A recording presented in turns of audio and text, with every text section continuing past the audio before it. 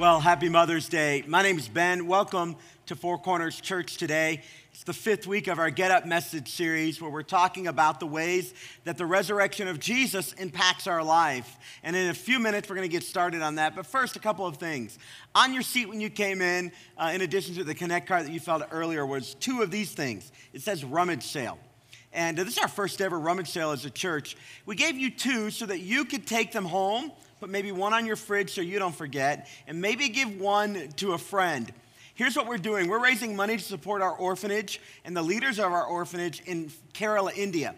And so what we're asking is for you to come and on Saturday at the times listed there on your flyer, come and walk around this place in the lobby, out in the front parking lot. And in addition to that, if you have stuff, gently used stuff that you'd like to give away, we're collecting that all week long, every day in daylight hours between about 9 and 4. And then on Wednesday night, Thursday night, and Friday night as well, you can come to the back of the building. Big garage door will be open. You can drive right in, dump your stuff, and leave. Moms, it's a great time to ask your husbands to clean the house today. It's Mother's Day. And then they can bring that stuff over with us today. So anyway, rummage sale to help our 4C India work.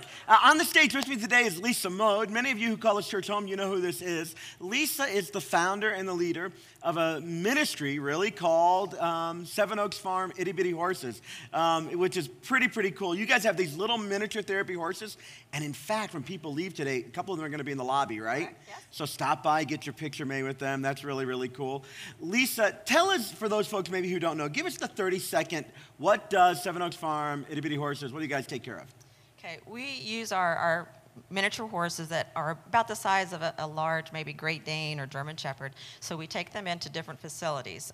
Predominantly, we are in over 60 different facilities, nursing care, Alzheimer's units, places like that, in the Cincinnati, Hamilton area. From there, we are in schools. We launched a anti-bullying program that we do and a reading program that we've been doing. And then we work with our local law enforcement officers, and we do a variety of programs with them. So basically, it's taking our horses in, and we provide a level of comfort and joy for the people we visit. Yeah, and so several months ago, our church partnered with Seven Oaks Farm Miniature Therapy Horses as a strategic ministry partner. They're able to go into places we can't. And we use our slogan, Real Love Now. They take joy and hope to people who desperately need it. And we're thrilled that over the last several months, we've been able to help them. This church has been pretty generous. You guys are pretty generous that way. Today, we're going to tell you about another opportunity to partner with them through the generosity of this place. But first, I wanted you to hear a couple stories. So I got a friend yesterday sent me a link from the Drudge Report. Now, some of you have never been to Drudge Report because you're a Huffington Post person. That's fine. But the Drudge Report is a conservative newspaper website with millions of readers. And these folks were featured on the Drudge Report. It's pretty crazy. Tell me how that happened. Well, what happened is AP contacted us and wanted to do an article related to, we're in CVG, but we're only there twice a month. So of the 40 or so visits that we do every month, there are only 2 visits a month. So you guys go to the airport, right, and that's gotten all kinds of coverage. It has tremendous coverage, and that's kind of put our name out there. So they contacted us, and AP put out a really nice article on us and sent it out, and then so all these other publications have picked that up because they share stories. So yeah, we're popping up crazy places. I've seen you on Good Morning America. You made USA Today in the last month. You're on Drudge Report. I mean, this is national coverage. In January, you were out at the Rose Parade, which is pretty crazy. So you're like everywhere. So tell me what this is doing to the ministry that you guys are leading. Well, it's getting our name out there and the type of program that we have. So we're having a lot of people wanting to know more about what we do, which is really great. Just so those of you who may not know, we are already booked for all of 2017. So all the places we can possibly visit, we are visiting. We've got a second team that just started last week doing visits. And so I'm already booking into 2018. We're about halfway full for 2018. Wow. So what we're hoping to do is, with the attention we're getting, more funds coming in so that we can add potentially a 3rd team and keep meeting those. With launching this anti-bullying program and especially now, as you know, the news that came out of Cincinnati of the 8-year-old boy who was bullied and committed suicide, they feel, due to that. that is a very important program to us, and so we're looking to try to get into all the Cincinnati schools and all 13 Hamilton, Ohio. We're trying to get into Westchester, and so that'll be where this third team is going to focus, is that anti-bullying program. So you guys are blowing up. But here's something interesting that you may not know, and those of you that have been with us for a while, you've been walking this journey. This thing began really as a prayer and idea that you had. It's pretty crazy what's happened, but you're getting all this exposure, but that doesn't always translate to funding, does it? No. That's the irony is sometimes people look at all the exposure you're getting, or they drive by a church like ours and they'll think, oh, they must be doing well. They've got a big sign there on the interstate, or they're all over the news. They got to be doing great. But the truth is that publicity leads and the funding lags sometimes. Unfortunately, you go to places where we can't go. Correct. You have conversations we can't have as a church. But you take with you Jesus everywhere you go. Tell folks about what happened this week. It's a remarkable story. It is. It is. I'm going to slip another story in there too. It's real quick. Okay, go ahead. There's another facility that we visit, and you get to kind of know some of the people you visit because you're there month after month after month. And there is a woman at one of them where her speech is pretty much what you would call gibberish, and she can speak, but it's not anything that you'd understand. And she speaks while you're there and tries to explain to you, and you try to figure out, what she's talking about a little bit. This last time we were there, the nurses were saying that she had gotten worse, and the gibbering was, even more significant, that you couldn't pick up anything anymore. So she loves to pet the horses and hug them, and she likes to smell them. She really loves to smell the horses. So she's taken a couple deep breaths, smelling the horses. And then we're telling her, we have to leave because we have to go to the other part of the facility. And she turns and looks and says, "When are you going to be back?" Clear as day. And it was just like the nurses, everybody just kind of turned and was like, "When are you going to be back?" That's so cool. And so that was just like, and I don't know what happened at that moment or why it occurred, but that happens a lot in the places we go to. And that is the motivation that kind of makes me want to be up at 6 in the morning and working till 8 o'clock at night with these horses and doing all we do, because you see those kind of moments come on. The second one that Ben is talking about is we're in a facility, and sometimes the residents are in a physical condition. The mind is there, but the body is having a hard time. And we do bedside visits is what we call them. And so we go room to room to people who want to see the horses but can't come out. So we were doing a bedside visit to one of the ladies that we see frequently, and she's a huge horse lover, and we come in, and she's a fun gal to visit with because mentally she's there, just her body, she's 93 years old, and her body just does not do what she wants it to do anymore. So we had extra handlers that day, so I was able to kind of be on the sides and not do the main handling with the horses. And she took my hand at the end of her time, and we told her, we've got to go on because other people wanted to visit. And she goes, "Oh, can you stay and talk?" And it's like, I don't normally do that because it's hard to separate like that. I decided I would, and went into her room, and she grabbed my hand, and we held hands, and she patted her bed. So I sat down next to her and talked, and so we went through some fun conversation, and we were just laughing and having a time. So I was in there about 20, 30 minutes and just went over life and, some of the things that she's done. And she wanted to know about me, and so kind of conversation went on. So as I was sitting there, this particular place, rooms, it's like a private room, but there's only a curtain that separates multiple rooms. So the conversation you have, other people can hear because sometimes you have to talk fairly loud so they can hear you. So everything's being heard by other people in the room. And it was very clear to me that, I heard she's going to ask you a question and I want you to answer it. And it's like, okay. So you got an impression. An impression, yes. From the Lord. Yeah, there was going to be something going on, and it was just like in slow motion. And she turns to me and she says, "Lisa, I want to know, how can I get to heaven?" And it's like, do I say anything? Because everybody's there. There's nurses coming in and out. And it's like, yeah, I'm going to tell her. So, went through the process of, it's not what you do, it's having a faith in Christ, and there's nothing you can do to earn that. You just have to have a faith in Christ that he died for your sins. And so we went through and talked about a multiple of things, and, she's patting my hand, and she said, I'm old. I'm 93 years old, and there's not a lot of time left. And she said just what that meant to her. And she said, dang, she didn't say dang, but she said, whatever. If I'd known it was that easy, I would have done this a long time ago.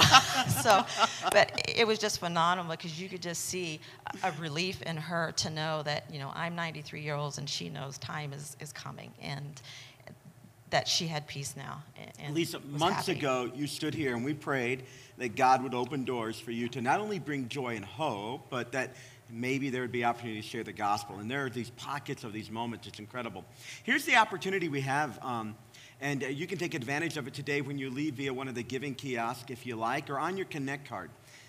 We're starting a Adopt a Horse program. Now, that's not the legal term. We're going to sponsor horses, happy and healthy horses. And if you want to be a part of this, you can do that by simply on the back of your Connect card, writing the words where it says prayer and comments, tell me about the horse program, or tell me about the horses, and we'll send you this information. Or you can leave today and you can go ahead and sign up for this.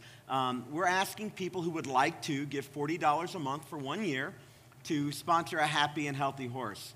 This money goes against their food, their care, their medical expenses, which is actually a very big deal. And you can imagine the level of cleanliness they have to have in order to go into these medical facilities to take care of them. It's not like they're pulling them out of the field and truncing them through the hospital or anything. So you can imagine all that goes into that. And if you want to be a part of that, and this, not everybody can and not everybody will, and that's fine. But if you want to, we want to give you an opportunity. And then there will be sponsor days where you can go to the farm with your family, see the horses, know the horse that you're taking care of, and there'll be communications like this. And so if you want to partner with us in this way, just make a note on your Connect card on the back, tell me about the horses, and we'll send you that link, and you make a 1-year commitment for $40 a month. You can pay it at once, you can pay it a couple times, you can pay it monthly, no big deal.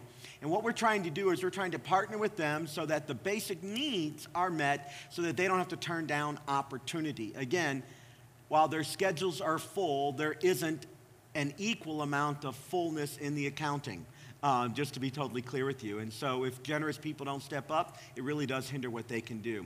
Lisa, beyond that, how can we pray for you at this season where you are? I'm assuming just the craziness of your schedule. Yeah, we're kind of in the height of our season right now where we're going out every day. We're doing sometimes 2 visits a day.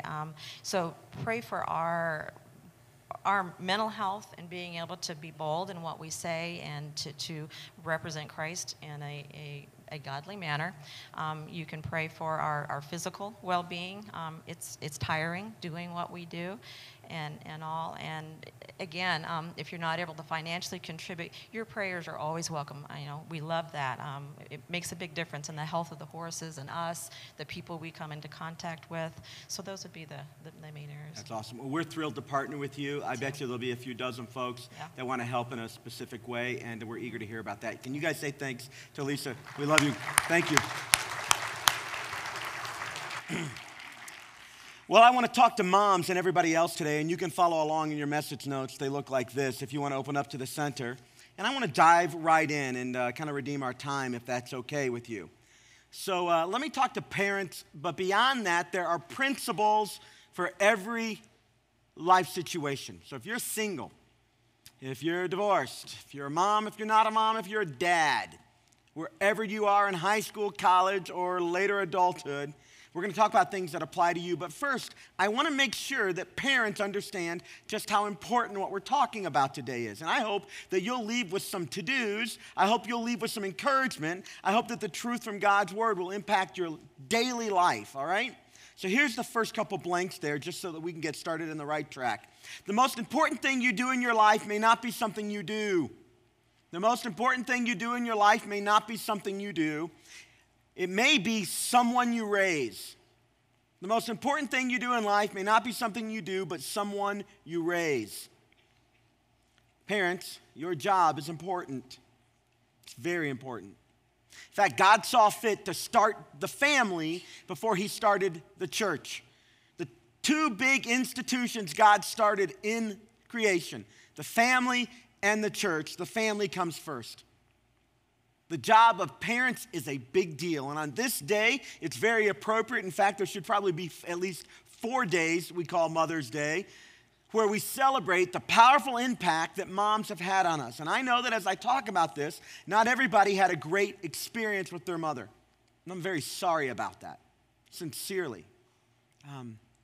God means for that relationship to be such a portal to our understanding of love and our understanding of ourself and our place in this world that the enemy loves to get involved in mother-child relationships and wreak all kinds of havoc. And for some of us, we've been victim of that kind of crazy making that he was successful in doing.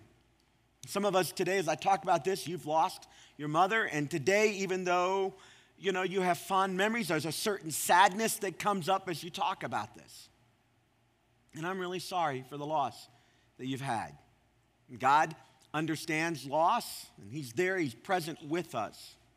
But I can't think of a better time, even in light of the fact that not everybody can relate to a positive mother experience, and some of us have pain as we think about mothering. There's not a better time for us to talk about moms and their important roles. And some of the principles I want to talk to moms about today apply to all of us, no matter where we are. Because it's true that the most important thing you do in life may not be anything you do at all, but it may be the impact you have on someone else, particularly your children. Now listen, for those of you that are managers or bosses in a company, the truth of the matter is that while you need to make your widgets and complete the sale and deliver the product, often you're working with people and your importance, your significance goes beyond making widgets or moving product. It goes into the investment you make into the people around you. And it could be that even for some of you, it's not so much the job and the widgets and the delivery of the product and the closing of the deal. It's as much that, but it is also the investment you make in the people around you.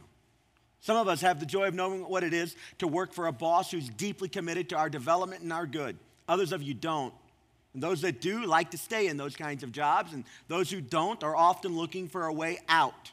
Feels, really ugly to be stuck in an environment where you feel like you're nothing more than a pawn on a chessboard or a cog in a machine, and you're there to simply produce a deliverable. But you can imagine, even if you've never experienced, how important it might be if somebody said, in my role, I'm going to make sure the job gets done, but we're going to help you as well grow and develop. And that's what moms do. That's what dads are called to do. And I want to talk about sustaining energy so that you can continue to make those kinds of investments. Whether you don't have children, but maybe you have extended family, where as an aunt or an uncle, you get to have a moment of investment in somebody. Maybe you're a grandparent, and that's your primary engagement of younger people today. Maybe you're just a part of a community or a small group, even around here, where children are part of the thing, or young adults, perhaps.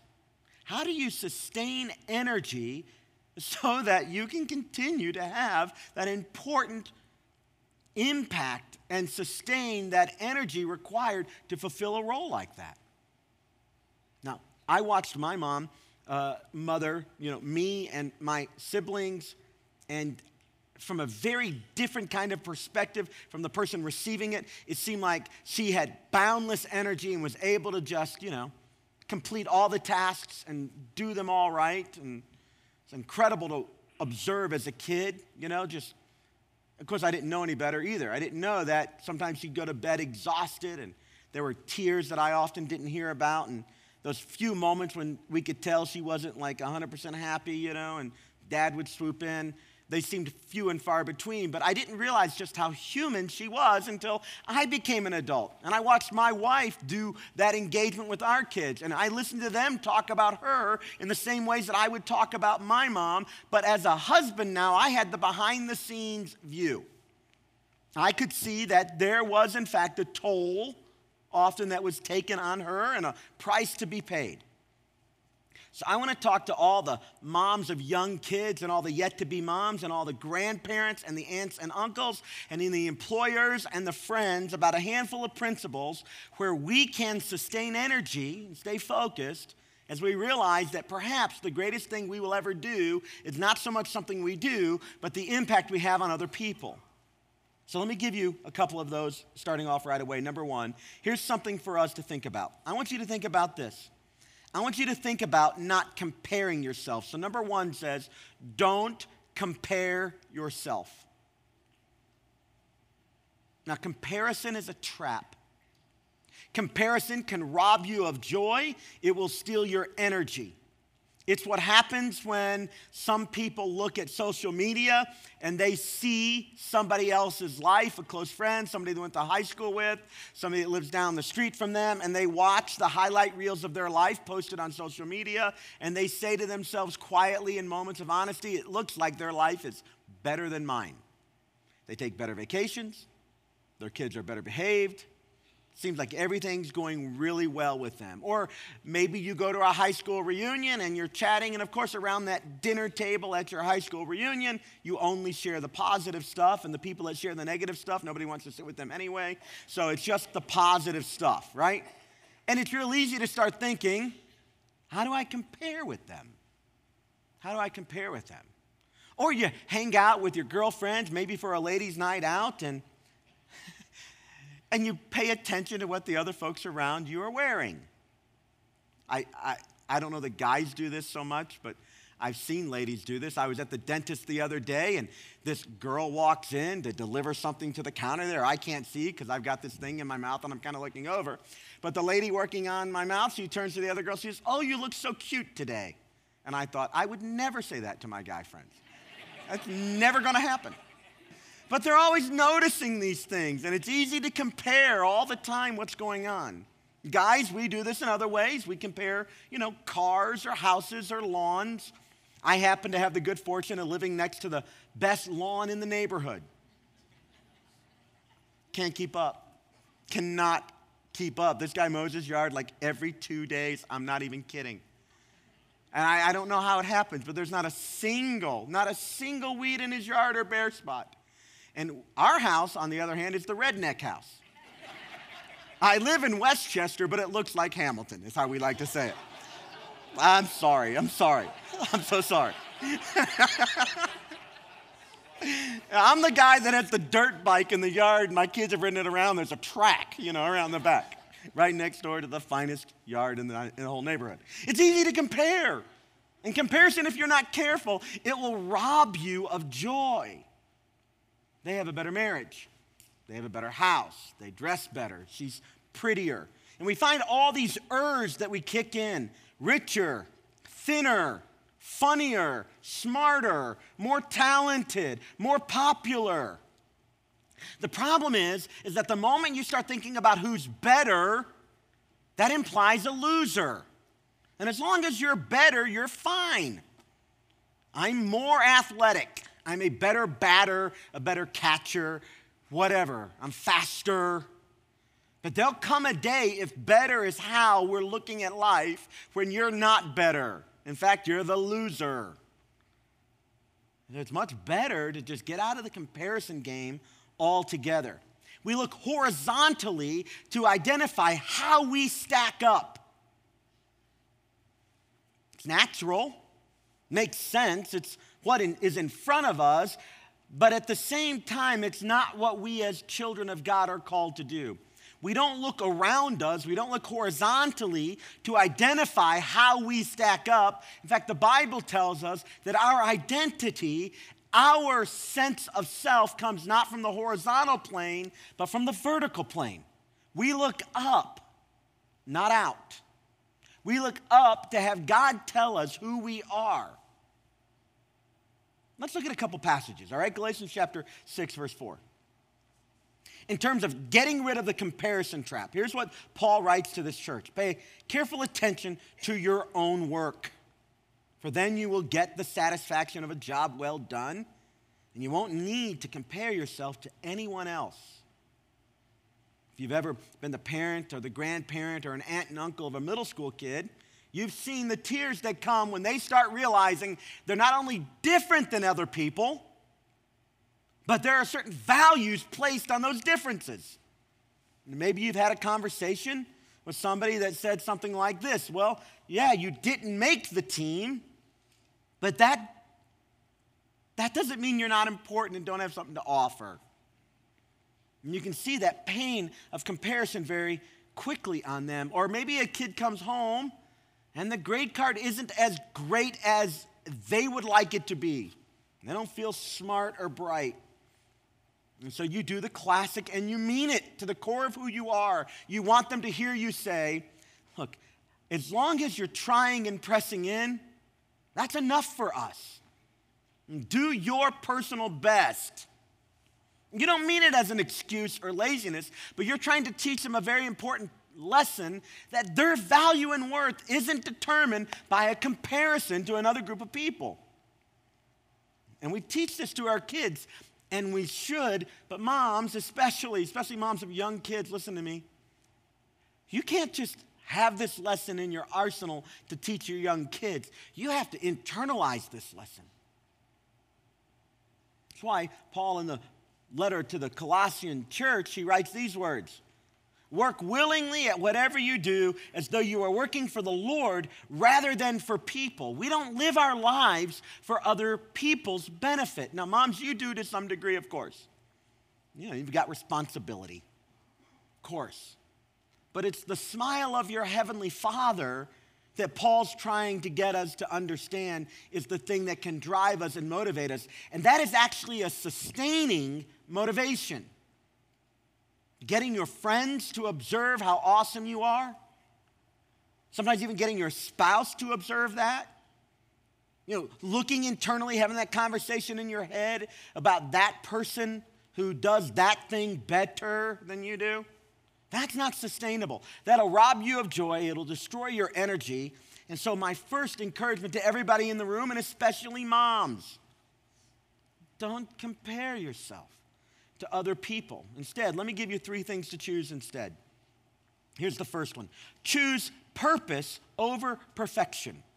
When we talk about comparing, we in our mind, we have some ideal that we're comparing against, some perfection to have achieved. Straight A's on our kids' report cards, a perfectly put together house, an upwardly mobile job, a great lawn, whatever it is. You know, maybe if you're in the church world, it's some kind of spiritual perfection. That your family is, fully Christian, whatever that might mean. But I want to encourage you to choose the idea of purpose over pushing for perfection. See, when you choose purpose over perfection, you make the distinction between 2 things. Here's an example. You make the distinction that having healthy and high character children is more important than kids who are dressed perfectly every time they go out. And when you make a decision like that, you're choosing purpose over perfection. There's nothing wrong with being put together. But when that consumes the time and there's no energy put towards the development of character, well, then we're pushing for perfection and some image management versus purpose that comes with the role of a parent. Purpose is powerful. When you have purpose, you help people around you develop new skills, perhaps, versus just focusing on the mistakes that are made. Some of you grew up in a home where your mistakes got all kinds of energy, and there wasn't a corollary, intentional march towards developing your character and your skill set. But when you failed, now we're all paying attention. That's a misalignment of purpose and a blending into perfection. Let me give you another thing to choose. Managers, this is for you. I'm learning this in new and special ways around here. Choose development over perfection. If you struggle with comparison, if you're comparing yourself to other people and you always feel like you're not there and maybe you're never going to be there, the word development can become your friend. When you choose development over perfection, what you're doing is you're realizing that perfection, the drive to perfection, can actually paralyze. And I'm learning new levels of respect for the millennial generation. But one of the things I've observed in them is often if they can't achieve perfection, if they don't think they're going to hit the mark fully, many times they won't even try. The fear of failure paralyzes them. But it's not just millennials, is it? I bet you in your life and the recesses of your experience, I bet you there might be a moment or two when you knew you should step out, but you wouldn't do it because you were afraid you wouldn't achieve whatever level of achievement you wanted to achieve. And you hadn't even failed, but the fear of the failure. Well, if that's you at all, it could be that what you need to rally around is a sense of development over achieving perfection.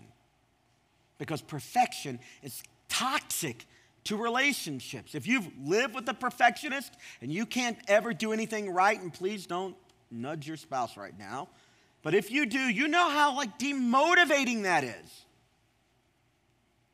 There's a much better goal. The idea of constant development. We're growing. That's an area for our growth. And again, it's not an excuse for laziness. And managers, bosses in the room, grandparents even, helping your people that are looking to you for leadership understand that their development is as much as part of your goal for them and how you want to engage them as what they can produce really frees up the relationship for all kinds of powerful conversations. Let me give you one more thing. Choose potential over perfection. You can't achieve perfection anyway. It's not possible. Look at the standards of perfection. If you've ever watched the Olympics and you watch the folks judge the high dive contest, they have very strict standards, and it's very rare for somebody to hit perfection. And if they do, they often can't repeat it consistently. We've been talking about horses, and I did a little research. The Clydesdale horses, to make it onto the team to pull beer. What a powerful, important job. They have to be perfect. At maturity, they have to be 72 inches high. They have to weigh between 1,800 and 2,000 pounds, and that's a very narrow margin. And they have to have the perfect blend in just the right spots of white, black, and brown hair. And if they're not perfect, they don't get to pull beer. Now, perfection's almost impossible. And even if you hit it occasionally, it's impossible to sustain it. But you can keep talking about potential. Again, not as an excuse, but what can God do with your effort versus what will God do with your perfection? It's a big deal. And I've seen moms struggle extra hard. I've seen men struggle extra hard. I've seen high school students and college students and grandparents struggle extra hard when they're stuck in a comparison trap. When God wants us to find our identity on the vertical plane of what He says about us. Here's another thing I offer moms and everybody else in the room. I'm learning because I'm getting older that most everything in life, number two, most things are just a season. There's a season for stuff. And whatever you're going through right now, if you'll wait long enough, most of it will come to an end. Do nothing, and most of it will come to an end. Do something, and it's still going to come to an end. In fact, if you like the season you're in and you want it to sustain for the rest of your life, it's probably not going to. Sorry. And if you don't like the season that you're in right now, just wait a little bit. It's probably going to change. You see this as kids grow up, but let me give you just a little bit of how Jesus talked about it in John 16. Here are His words. Whenever a woman is in labor, she has pain because her hour has come. But when she gives birth to the child, she no longer remembers the anguish because of the joy that a child has been born into the world. Therefore, you too have grief now, but I will see you again, Jesus says. And your heart will rejoice, and no one will take your joy away from you. He was talking about the fact that He's going to leave. Things are rough, but when He comes back, everything's going to be fine. But He referred to that imagery of a woman giving birth. Now, I don't know how your birthing experience was, but my wife, she was like a machine. I don't get it. Because I didn't even give birth, and by the time we were done, I'm sitting in the chair exhausted. And I'm not kidding, the next morning, on the first three children, she said, I want another one. Now on the fourth one, and I'm not sure if it's because of the birth or because of the nature of the third child. I'll leave that up between her. But on the fourth one, she said, I think I'm done, all right? But even if you had all the ugliness of that process, which is, if you think about it, it's just weird, right? It's just a weird thing. But then, joy. Joy. It's a season. That's why the writer of Ecclesiastes uses these words, and we use them at funerals and stuff like that to kind of give a category for our grieving, but there's a lot of truth in here beyond just funerals, all right? Here's what he writes. For everything there is a season, a time for every activity under heaven, a time to be born and a time to die, a time to plant, a time to harvest, a time to kill, a time to heal, a time to tear down, a time to build up, a time to cry, a time to laugh, a time to grieve, and a time to dance, a time to scatter stones, and a time to gather stones, a time to embrace, and a time to turn away, a time to search, a time to quit searching, a time to keep, and a time to throw away, a time to tear, and a time to mend, a time to be quiet, and a time to speak, a time to love, and a time to hate, a time for war, and a time for peace. Yeah, there are seasons. Let me tell you, if you want to write these in the margin, about a few seasons I've observed in parenting, all right? From about age 1 to about age 5, I call it the season of discipline. This is when you're trying to teach a certain respect for authority because there's safety and danger at stake. And so safe and clear understanding of how we relate to each other and how you relate to the world around you. You don't play in this place. You don't put your finger in that spot. You don't touch this hot thing. That's very important. This is a hard season because kids can be dumb. They just can. And selfish, right? And they just want stuff. And in fact, we coddle them in this. We tell them, here, I'm going to dress you. I'm going to feed you. I'm going to meet your every need. If you cry, I'll pick you up. If you want to eat, I'll feed you, or I'll give you something to suck on so you think that you're being fed. And when you have to go to the bathroom, don't worry, I'll take care of that too. That's what we do to them. And it's fine. It's a season. And in the middle of that, we have to teach them about interacting in the world in safe and proper ways. And from about age 5 to about age 12, season of training, learning skills in life. We start educating them properly around things like how to add and how to write a sentence, how to read, because we want to give them skills for their own success. But somewhere around age 12, 13 or so to about 18, craziness ensues. And it does. Hormones kick in and brain activity speeds up and they start acting in many ways like a toddler again. It's okay. It's a season. You will get through it. But in this season, I call it coaching, where you're not so much putting the thumb on things as you are trying to talk to them and resolve mistakes and talk about the future through the lens of your family values. About somewhere around 18 to maybe 20 or so, you want to transition into friendship, where there's a mutual respect. There's meaningful conversation, and you still have a lot of influence, but you now have very little formal authority. Yeah, it's just seasons of life. And moms, you guys often carry the brunt of engaging children in whatever season they're in. And as my mom told me many times, once a mom, always a mom. There's never a season I'm not your mom. There's never a season I'm not going to care. But you know your role changes over time. It's okay. So if you're going through something right now, wait. But I'm going to move on to number 3 that's going to help you. When you don't know the answers, I have a word for you. Pray. Pray.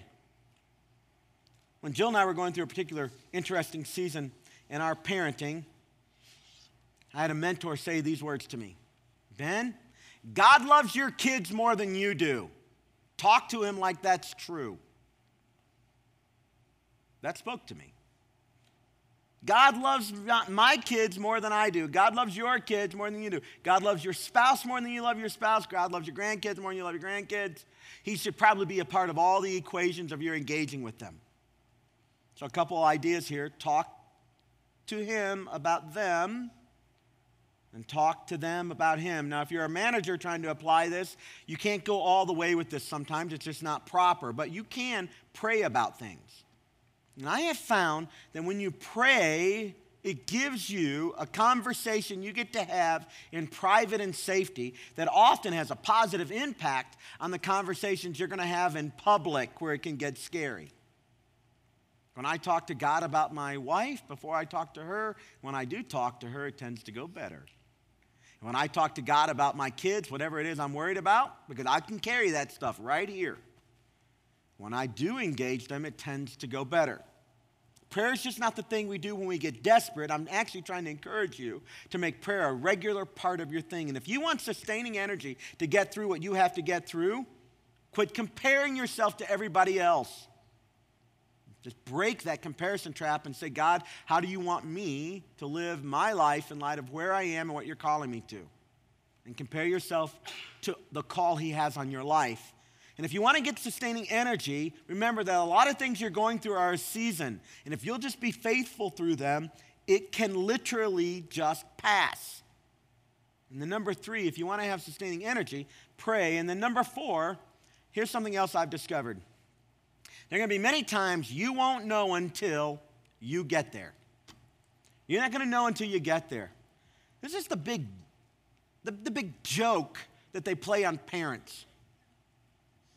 Like, if you don't have kids, I'm going to let you in on the secret, all right? Like, if you're a young couple and you don't have kids yet, like, you hear me talking about it's hard, but I'm never going to sit you down and take you to dinner and tell you just how hard it is. Because if I did, you'd never have kids. And we want you to have kids. And it's not because we want you to have so much joy. We like to share misery. Yeah, it could be hard. But the hard part about it is you don't even know how you're doing. You don't. You don't even know how you're doing. Like, you get glimpses here and there. And there are times I look at my kids and I think, man, I'm an awesome father. And then there are times I look at my kids and I say, Jill has really screwed them up. That's how that goes, right? Because you don't know. And in fact, you're not going to know until you get on the other side of it often. And so what does that mean? How does that impact us? It means that I think sometimes you have to withhold putting so much pressure on yourself that you can even define all that's going on. There are moments when you know it's not right, you got to lean in. There are moments when you know it is right, you get to celebrate and enjoy that. But there's a whole lot of in between. And we worry, don't we? That's why Jesus wrote about worry in Matthew 6. So I tell you, do not worry about everyday life, he said. Don't worry about these things. What will I eat? What will I drink? What will I wear? These things dominate the thoughts of unbelievers, but your heavenly Father already knows all your needs. Seek the kingdom of God above all else and live righteously, and he'll give you everything you need. So don't worry about tomorrow, for tomorrow will bring on its own worries. Today's trouble is enough for today. Matthew 6:33, seek first the kingdom of God and live right. God will take care of the rest. Yeah. You can't even fully evaluate at any given moment how you're really doing. And that is tough. And so it's hard. So what you can do instead is you can do your best to live right with God, set a model and example, and then do your best to trust him with the rest. That's what he's getting at here. Your Heavenly Father knows these things are important. He's not unaware, so you can trust him. And then take responsibility for you, your attitude and your words and your behavior. Do the best you can, give up perfection, pray a lot. And then I think that over time, you can enjoy the journey more. It's more sustainable. Let me give you 3 things, though, that it being Mother's Day, I think really speak to how you can function better. Again, it's for moms, but it's for everybody. So many of you are going to, if you can, you're going to spend a meal with your mom today. And if your mother is passed, there was a time when you did that, perhaps. And we celebrate them in one meal. Or maybe your kids got up early and made breakfast for you. If so, that's awesome. We stopped that in our house for a very simple reason. We spent more time cleaning up the food that they prepared than had we just made it ourselves. So now, I get out to church and we try to get together at the end. But there's 3 big words I want to give you, moms, and really everybody else. Number 1, I found that moms function better when you're rested. So we give you 1 day a year, enjoy it. You're not getting another one for 365 days more. So man, make the best of it, right? But when I talk about rested, I'm not talking simply about your physical body, although that's legitimate. Sometimes you still need a nap. It's okay. I know it's hard to find. But if you're going long periods of time without getting sleep, without disengaging, without resting, you're probably putting an unfair burden on yourself, and the world gets darker and darker when that happens. When Elijah the prophet was going through a rough time and he talked to God about it, there were several things God said. But one of the things God told him to do was just go take a nap. He said, literally, go away to this place. And the Bible says Elijah slept for 3 days. Kind of interesting. He was in a depression and sleep helped pull him out of it. But in to be totally candid with you on the spiritual level, I'm talking here about a rest that comes from knowing you belong with God, not just physical rest. So in Psalm 116, verse 7, here's what the psalmist writes. Let my soul be at rest again, for the Lord has been good to me. I'm talking about the rest that comes from knowing that you're blessed, that you have a lot to be grateful for. And if you tend negative or if you're tired and you can't see the good, sometimes a good exercise to walk through is just what can you be grateful for? What can you let go of because you know God's got it or somebody in your life has it? Do you have to manage it all? Or there are pieces you can let drop? Maybe somebody else will pick them up. And I have found that when you're confident God has you, it's easier to not be frantic about every small piece of life. So rested. Here's another word, fed. Rested and fed. And of course, today when you're eating your meal, whatever that is, enjoy it. But I'm not just talking about physical food here. Although some of you aren't very nice when you're hungry. You're not. It's okay. It's okay. Go ahead, keep a nutritious granola bar in the glove box or something for those hangry moments. Whatever you need to do. But when Jesus was talking about food, he always talked about spiritual nourishment as well. So in Luke 11, he said, in his prayer, we call the Lord's Prayer, which is actually a prayer for disciples to pray, give us each day the food we need. He's talking, of course, about physical, but beyond that, he's talking about the fact that we have to feed ourselves spiritually. And you can run out and you can get hungry spiritually. Just the demands of life will never make it convenient to spend time with God. But moms, your batteries will run down if you don't spend time with God. I know it's hard to find time anyway. When I asked my mom about this at some point later on in life, and we were both adults, and I was having children, and we were just talking about how crazy things could be, she told me that as she did devotions with us, she was often doing her own devotions. As she read Bible stories to us, she was learning. She found time to squeeze that in. And for her, going to church was important for two big reasons. There was a thing called children's church, where she got a break. But not just a break. She was able to sit in a service and hear about the Lord and worship together, not distracted on whether or not her kids were well cared for. She fed herself. And in that nourishment, she had sustaining energy. Rested, fed, and here's number 3, connected. I mean here multiple levels.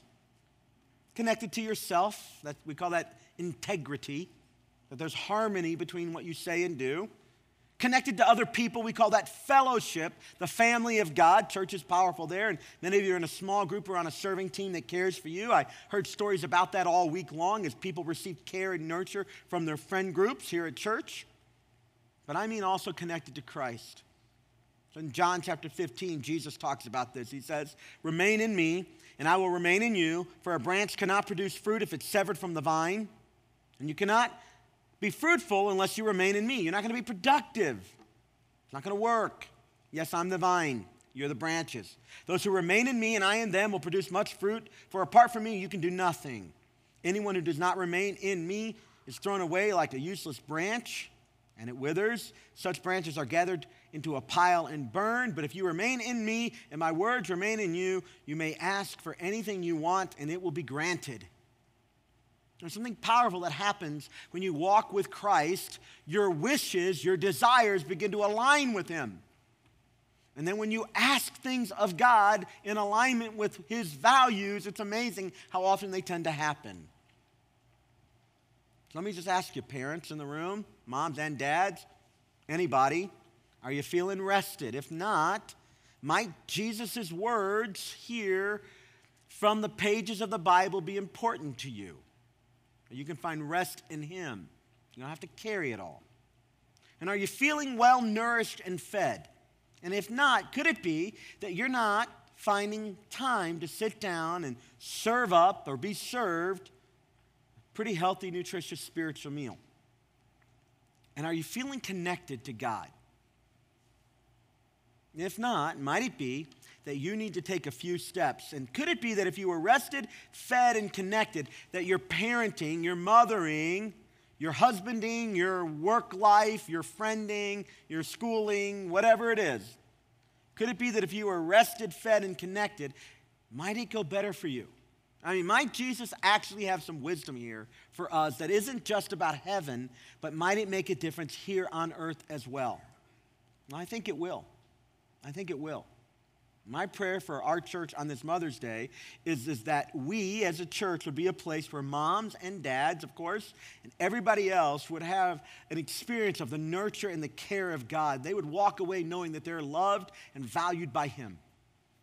And my prayer is that as we leave this place, every marriage would be strengthened, and every single person would as well walk in the purpose for which God has designed him or her. And every high schooler would know that to attempt life without God at the center is at best foolish and perhaps even dangerous. And they would find that in Christ, in a relationship with Him, that their deepest desires and purposes would be discovered and lived out, that they would have power, sustaining energy to walk wherever life takes them. I feel a bit like a parent up here half the time, saying, come on, do the right thing, make wise choices, trust the Lord, ask yourself and ask Him what He would have you do and see where that takes you. And what we're going to do right now is we're going to actually take a few steps on that. So would you pull out your Connect card and let's take a few steps together as a congregation. I've talked about the love of our Heavenly Father and the wisdom He offers, but it could be that you're not yet in a relationship with Him. And if you're not, I want to give you a chance to grab that pen and check next step A on the Connect card that you filled out earlier that says, today I'm making Jesus my Savior and Lord. I want to ask you to agree with what the Bible says about you, that you're a sinner. You can't save yourself. No amount of good works will secure a relationship between you and your Heavenly Father. But if you'll trust the work Jesus did on the cross and in His resurrection, your sins can be covered and He'll lead your life. The biblical language for that is He becomes your Savior or forgiver and your Lord, that is your leader. We'd ask you to check next step A and put the card in the offering bucket when it comes by at the end of the service, and pray in a minute with me and ask God to save your soul and become His child in a formal way. Or next step B, today I'm choosing to be baptized. In just a few weeks, we have some folks getting baptized, and if you have a question about this or want to join up, you just check the box, we get started. And the next step, C, is for all the moms in the room, formal and informal. Really, I just mean ladies here. Here's a prayer I'm going to pray for you, and I'm going to actually put in the names of the ladies that are important in my life. Here's what it says. Father, help, and then there's a spot for the name. One sentence, here we go. Help this person know she's loved by you and find her true identity in you. Ladies, the world will lie to you, and they'll tell you you have to do A, B, and C to be valued. You have to look like this, do this, experience that. It's a lie. And I'm going to pray for those in my life that they'll find their true value and worth and dignity in the fact that they are made in the image of their Heavenly Father. And what He's called them to do is enough. Next step D says, hey, I'll attend 4C's Core Rally. We have one next week. You were here last week. I told you about it. This is where those folks who call this church home get together and we talk about life here. If you're a volunteer, we strongly encourage you to be there. If you're a guest and you just want to know what we talk about, you're welcome to come. You just check the box. We send you the information, all right? The next step E says, I'll invite some friends to the 4C India rummage sale. If you check it, I'll send you a reminder and some words you can use to invite them as we raise money to support our orphanage and church planting ministry and our leaders there in India. Let's pray about these things right now. Father, thank you. Thank you, thank you, thank you. Thank you for Jesus. Thank you for Jesus and the way that He gave His life for us. God, thank you for moms who invested, who cared, who nurtured and fed us and kept us safe. thank you, God, that you're the God who heals, that if that wasn't our experience, you can still make up the difference in our lives. Right now, Lord, I come to you on behalf of all the women in this room. The enemy seems to be having a heyday in our culture, lying to them about where their value and worth is found. And I pray, God, that at least for the ladies in this room, that your truth would rise up against those lies and it would speak louder. That they don't have to do or be anything other than your child, and that alone makes them valuable. That alone brings worth and dignity. I pray, Lord, that we'd put away the comparison trap.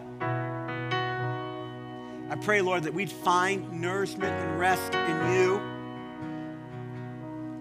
I pray, Lord, that this would be a place where we rise up and walk in the boldness to which you've called us, free of fear and boldly pursuing the purpose you've called us to. I join with those that are declaring, Jesus, wash away my sins. I have nothing to bring you, so I trust the work you've done. Save my soul. Lead my life. Father, I pray for every lady in this room that today would be a day of joy. Your Holy Spirit would fill their hearts. And I pray this in your name, the name of Jesus, the strong and holy Son of God. Amen and amen.